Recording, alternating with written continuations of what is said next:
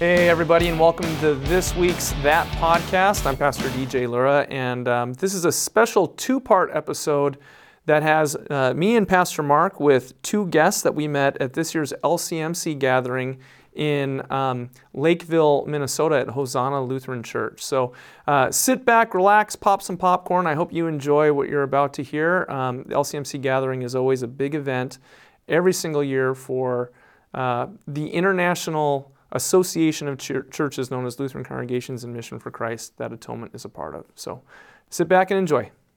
Hey everybody, I'm Pastor DJ Lura, and welcome to a special edition of That Podcast. We are at the 21st annual gathering of Lutheran Congregations in Mission for Christ, and I have with me, as always, not as always, but as often, pretty much every day. I don't get as always very often. My buddy, the guy we do ministry together, me and Pastor Mark Solzham, and we have two special guests with us today. With me is one of my oldest ministry friends. I shouldn't really put it that way, should I? No, that's accurate. Dr. Marnie Fritz is with us, and she and I, full disclosure, she was in my wedding.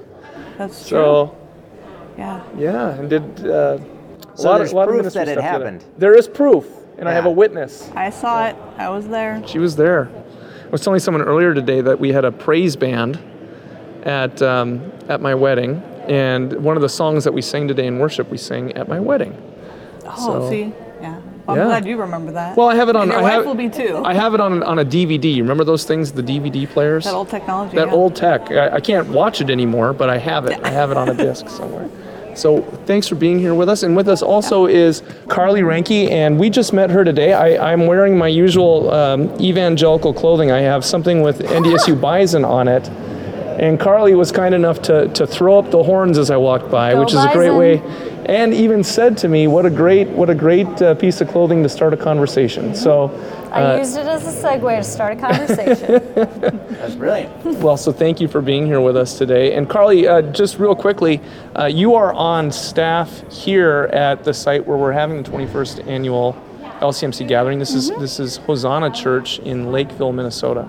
And you're on staff with the not this church specifically, but with the team, the Hosanna team, right? Yes, so we are a multi-site church, and I work at our Northfield campus as the Adult Ministries Director. So what that means is I oversee community groups, core courses, and prayer team.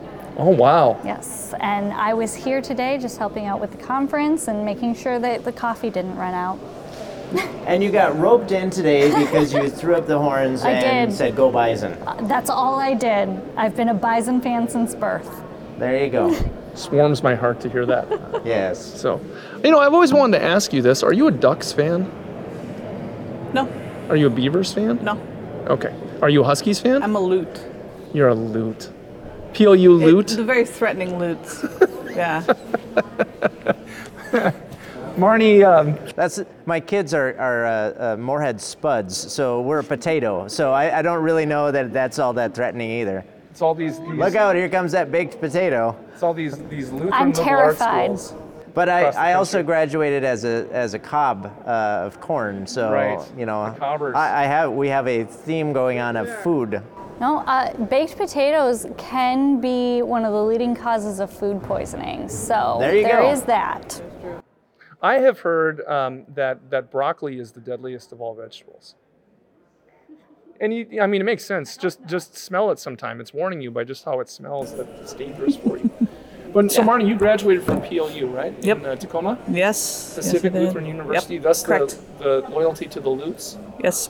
Actually, that would have been my, what year? Or about almost 25 years ago, 26 years ago. So yeah, it's too long ago. Yeah. I can't even hardly remember, but yeah.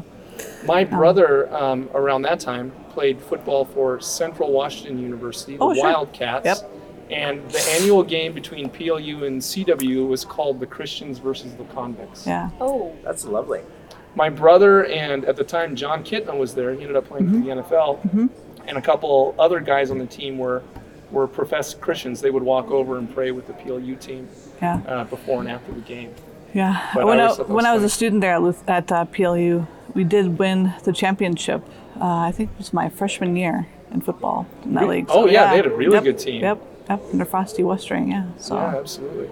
I don't think we've done that again since, but Well, I mentioned at the beginning, Marnie, that you are a doctor. What Yeah. are you a doctor of?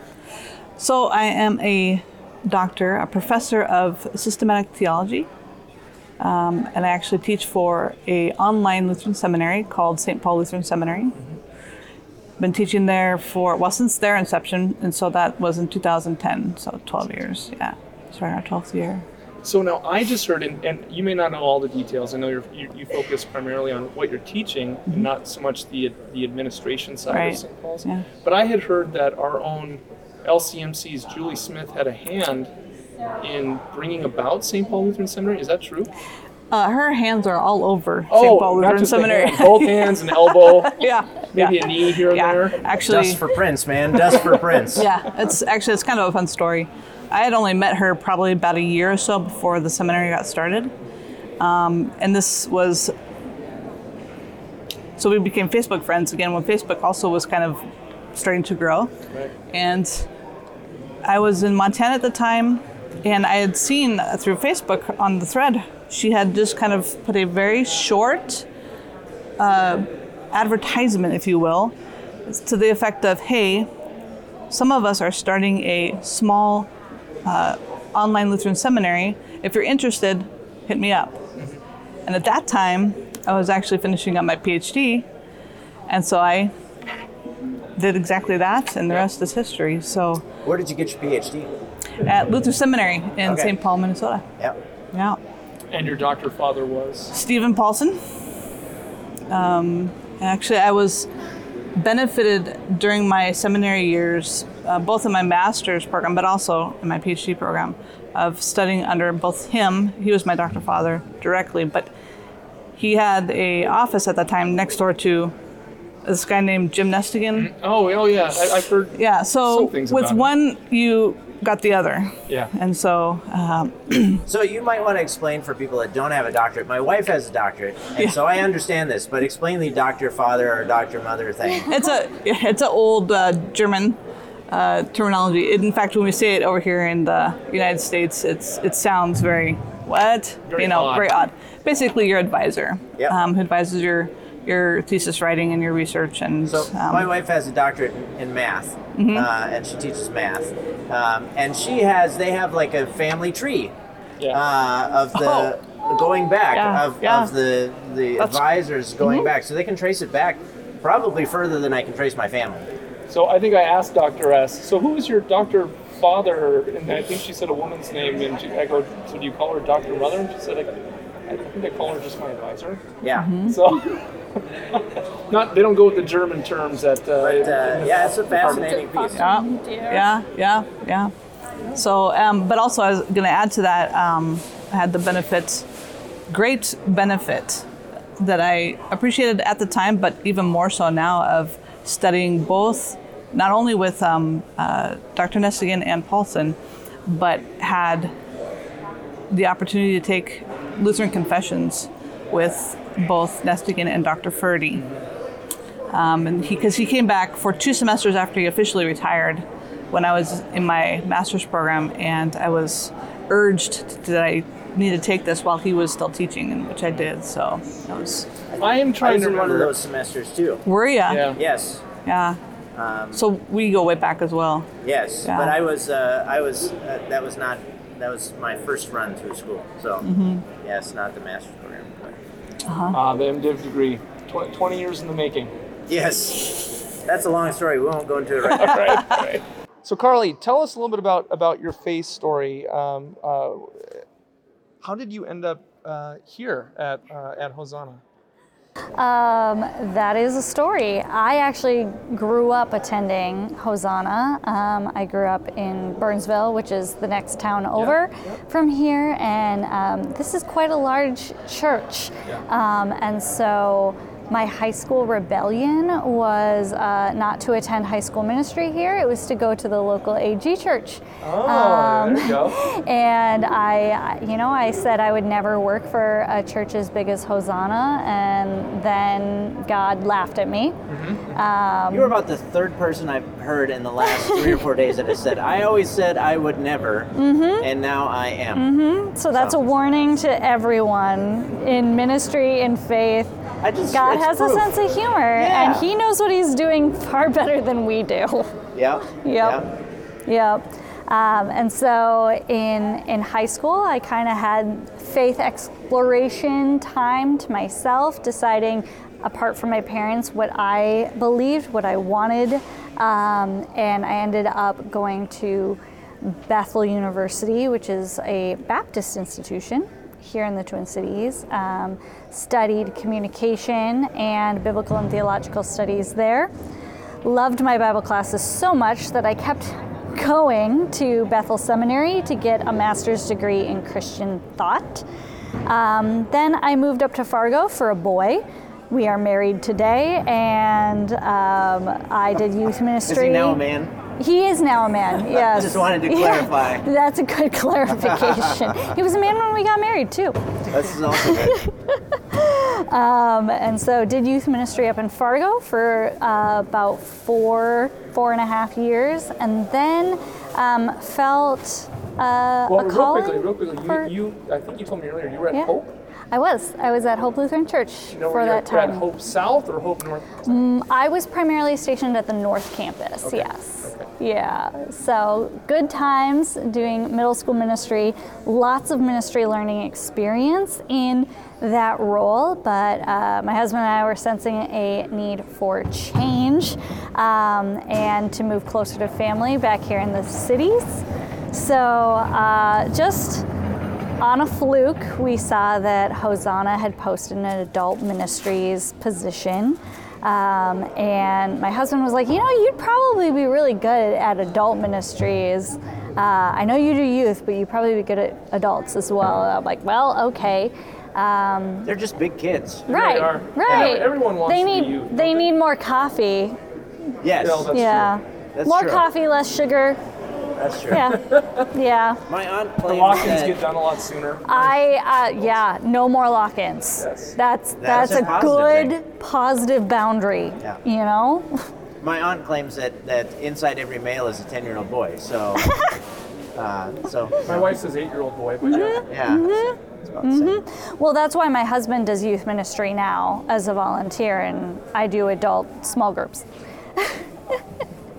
So yeah, and then So how long have you been back down here? I've been back down here for 2.5 years. Okay. So started a new position in the middle of COVID, and when your ministry position is all about building relationships, that's a challenge. That's a tricky bit. Yes, you cold call people, and it's awkward, and you Zoom people that you've never met before. And they might recognize you in Cub, and you have no idea who they are because I never saw you wearing that mask before. But we made it. We now know people, and so that's good. So, Carly, I keep running into Carly because when you were at Bethel, Yes. you worked for Feed My Starving Children. Yes, while I And- was in seminary, Yes. I balanced all of the hard theological study with kind of the ivory tower bit with sort of the physical side of Feed My Starving Children on the weekends doing mobile pack events. Yes. I was in the best shape of my life back then. But Yes, it's good work. And Atonement loves we love FMSC. Yes. We are, Dave told me. I was that at one of your first events. Yes, we had, we started off with just a little, I think we did like 110,000 meals or something, and we thought, wow, that was so amazing. And Dave told me that this year we will be the biggest mobile pack event in the United States. Nice. So that's kind of fun to see Well how done. it's grown. It's our It brings our community whole just community loves together, it. too. I mean, it brings the whole Fargo. It grew from our small gymnasium to renting out the local hockey arena in town because we include students, we include businesses, we include the whole community. So Yes. that's how we ran into each Beautiful. other. And then you started working at Hope, and then I was like, how come I know you? And we kept running into each other, and then now back down here today. And I then think here. every single Yep. high school and middle school Yes. is sending a group this year. Yeah. I'm pretty sure that's what it is. And Very a cool. majority of the churches, too. That's beautiful. I love their mission. It just makes so much sense. And you get in feeding really good people. shape if you're doing that every Hey, week. yeah, you move rice pallets. Those things are not light. So After 3 days of packing Marnie, we have church on that Sunday, and everyone is so mellow. It's like, we made it through. We made it. But I'm sure they don't sleep through your sermon. Oh, they do that anyway, but it's much quieter this time around. So Marnie, can you tell us a little bit about your faith story? How did you get to where you are now? Well, I was baptized as a 3-week-old in a Lutheran church in Riverside, California, and I haven't gotten beyond my baptism. That's as far as you've gotten. It is. Still getting used to the fact that you have a Savior, huh? Yep. Oh, you want something more? Yeah. Of course. A little bit more to the journey. So, anyway, we moved to Oregon when I was only 4. Quickly became a part of a LCMS church there. I went to college then at PLU, as we mentioned, and when I graduated, I started attending a church where Pastor Norland, who's part of LCMC, at the time was out there. This was before LCMC was in existence. And I was constantly attending all of his Bible studies and theology classes. And then I'd go in and I'd pester him in his office and take up all of his precious sermon writing time. And finally he just said to me, Marnie, you need to go to seminary. To which I said, no. I said, the death knell, of course, is always, well, just pray on it. Think about it. Which is, when you say that to somebody who spends much of their life thinking about things. So from there, didn't take very long. Then the next fall, I believe, I was starting my master's program at Luther Seminary. And again, studying with Stephen Paulson for my master's program. When I did my thesis defense for that degree, I did it in front of him and Jim Nestigan. And when I finished, they kicked me out of the room to have their little chat, deciding if I should pass or what I should do with this calling that I have. And they brought me into the room and said, well, yeah, we've been talking and we think you should come back and do your PhD. So that's what I did. I actually took a year in between the two programs and went. And this was back, this is the defense for your master's at this point, right? Yeah, right. Did you want to go on and get your PhD from the when I got into the master's program, pretty quickly I fell in love with the academic side, the theology side, and just was drawn by that. So I went. So in between the two degrees, I actually took a year, and I went through, at the time what was called Division of Global Missions in the ELCA, to Bratislava, Slovakia. There, I taught with a bunch of about 12, I think, other Americans at the Evangelicki Lyceum in Bratislava, which is a bilingual Slovak English Lutheran high school there. Teaching English because one of the main things they wanted to have, or want, I think still, is native English speakers. But the nice thing about that school and that system is because it was a Lutheran school,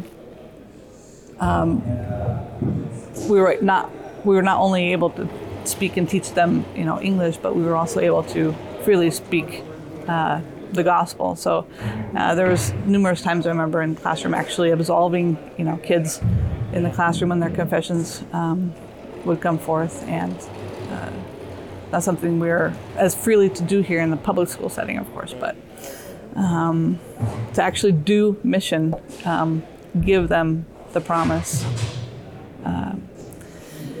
So, and then I did come back to Luther Seminary the year after that year, and dove into the PhD program at Luther. It took some time to get through for various reasons, but finally completed it at just the right time, apparently, when God plans, right? And met up with Julie, and here we are. Here we are. Yeah. So I'm going to take a side note real quick, and we're going to jump into a segment of Pastor DJ's House of Theological Nitwittery. Our church is called Atonement. Harley's thinking, I wasn't prepared for this. Oh, I am, because I know what her thesis was. And so I'm just curious, are you an avid proponent of the Christus Victor atonement theory? Oh boy. I am a proponent of proclaiming the forgiveness of sins. And this is now, not to get into too deep in the weeds, this is to be distinguished from atonement theories per se, right? So there's a variety of them, and there's a pretty good article on this by Dr. Gerhard Forde called Caught in the Act, and he dissects each one of the main atonement theories. I read it every Good Friday. Yep, and I recommend it because he talks about both the advantages and the disadvantages of each. But ultimately, his thesis in this paper is that we don't teach or preach, rather, theories, again, directly. We don't preach a theory of or even an idea of abstract mercy or talk about forgiveness with people. Stop talking about Jesus and just hand him over. But Jesus actually arrives for you in the announcement itself directly. I forgive you your sins. Right. So to distinguish between the theories themselves that talk, delve into Scripture, talk about various ways that this operates theologically. But when we talk about proclamation, we're not giving the hardware, the background per se, but we're actually giving Christ himself to individuals, which is, it's, I think, one of the unique things of our theology, or Lutheran theology, is that we are actually handing over the kingdom of God and handing over Jesus Christ, human and divine, flesh and blood, to actual yellow belly sinners, so that they might actually be set free here and now. Not left with an idea to think about or wonder about whether or not I'm actually atoned, or giving them an idea that they might think, well, I have other ideas, Now, granted, as sinners, we initially, when we hear this, there's, depending on the situation, the individual, there's often great rebellion to hearing this announcement, right? But then there's also those who, when they're in the pit, right, when they're dead in their sin, and this word goes in and reaches in and pulls them out, they finally hear it as the good news that it actually is in the new life. So, it's fun to hear a systematic theologian talk such ways, because just the definition. I feel like I'm being set up. No, the definition of systematic theologian is to have a system, right? Yep. And we want to put God in a box by making sure that we understand how he did it and what his system is.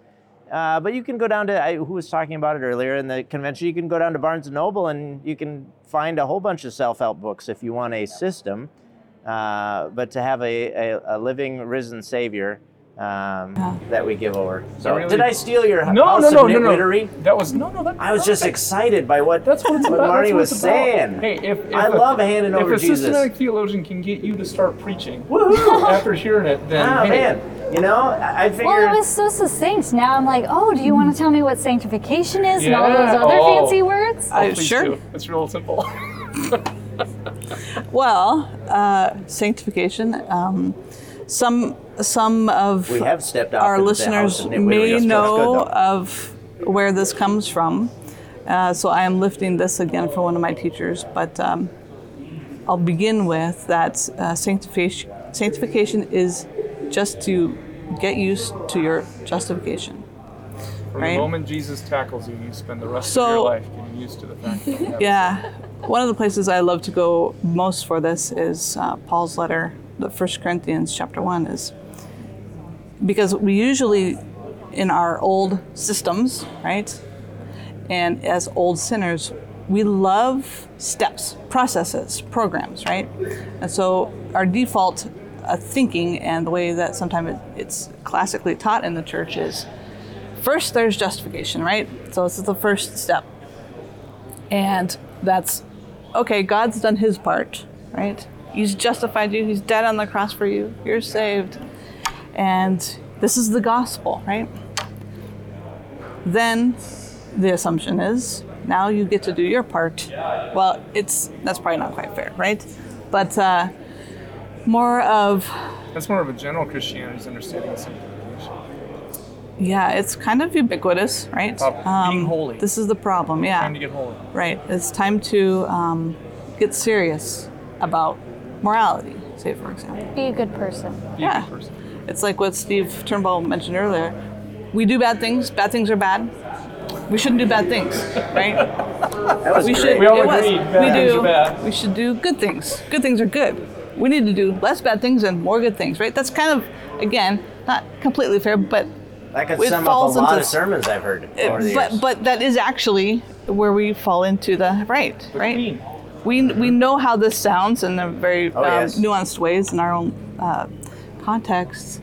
Did you hear, But- just to interrupt Yeah. again, because this is what I do constantly during the podcast. Do you, by any chance, did you hear the sermon given by Archbishop Welby at the Queen's funeral? I did not. I listened to it, and I was so excited. I thought, okay, here's a guy, and he's got leaders of the world in front of him, and what a chance to give them Jesus, right? Yeah. And so he preaches on, and he talks about how the Queen was great and life of service, and I'm like, yeah, that's all well and good. Duty, honor, and he gets to the end, and he says, so here's the thing. If you trust in Jesus, so there's your justification piece. If you trust in Jesus and you lead a dutiful life, then you will receive glory. That was his closing two sentences. Swing and a miss. And I was like, oh, dude, you missed your opportunity. And I thought, here's a bigwig in the church, and all he had to say was the Queen was a sinner. She needed Jesus. I bet you are sinners too. I don't know you, but I'm going to bet you are, and you really need Jesus too. And I thought, man, I should have been in there. I could have stepped in. Exactly. And you would have been up in the tower. And I would have been, yes, in the Tower of London for calling the Queen a sinner. You did what? This is Up to outrageous. the tower with him. Well, so Her Majesty the Queen? what I love to go corgis? back to is this Paul's letter to the Corinthians. End of chapter 1, where he says, again, Jesus has become for us our justification, our sanctification, and our redemption. So that's one of the examples. Every time he opens a letter in writing, he refers to them as presently sanctified, right? Having been sanctified in Jesus Christ, yada, yada, right? So we have the habit of artificially separating these two, the justification and the sanctification, when in fact, and I've gone so far as to just simply write, justification is a person for you. Justification and sanctification is a person for you, and that person is God, who is Jesus Christ. Jesus Christ is your sanctification, right? He is your justification. He is your redemption. So just, this is why I say, I was baptized 3 weeks old, and I have not progressed because I was given Christ, and He is everything that we need, both in this life, but also finally, ultimately, for our sake of redemption as well. So discipleship, as we've been talking about here at this conference, again, going back to, say, end of Matthew, for example, is to be baptized. To be baptized. That's where we get our life, both in Christ, right? Now we have put on Christ Himself in the new person, and then we are released back into this old world. But of course, we're here now no longer calculating either our justification or our sanctification, trying to artificially create it through doing less bad and more good, right? But because we've already been sanctified, then we are free to give this life away to the neighbor as needed without fear of either losing our justification or being less holy, or because I have all of my holiness already given to me in Christ, who is our sanctification. The other word, of course, is holiness, right? So, yeah. I like how you put it, because I had the same teachers as you did, and yes. And so it has authority behind it more so than when I say it. Yes.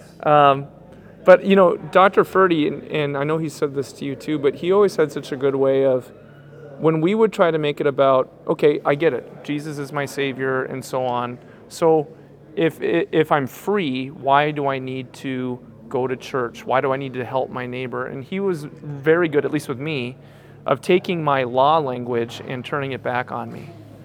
It's like, okay, so if Jesus is your Lord, why wouldn't you want to?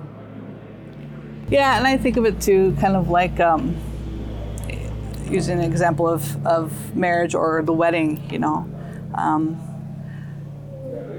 if I've already tied the knot in the wedding ceremony,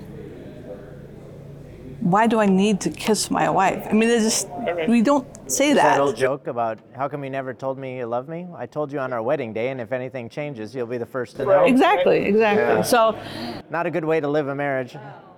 Or the spontaneity of, I love you. Well, that's nice. Let me think about that, and I'll get back to you after I've thought about it and made a choice for you or something. I mean, those kinds of questions that come up, I mean, they are arising out of the old Adam, right?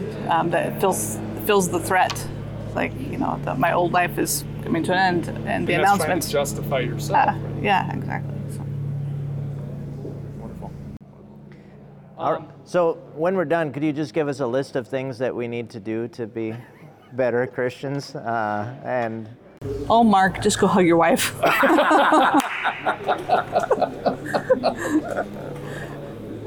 Whoa, wow. Well, on that note, we'll step out of the house of theological nitwittery. Hey everyone, I hope you enjoyed another fantastic episode of That Podcast. This is the end of part 1. The next episode will be part 2 of our continuing conversation with Pastor Mark and myself with our 2 guests that we met at the LCMC gathering.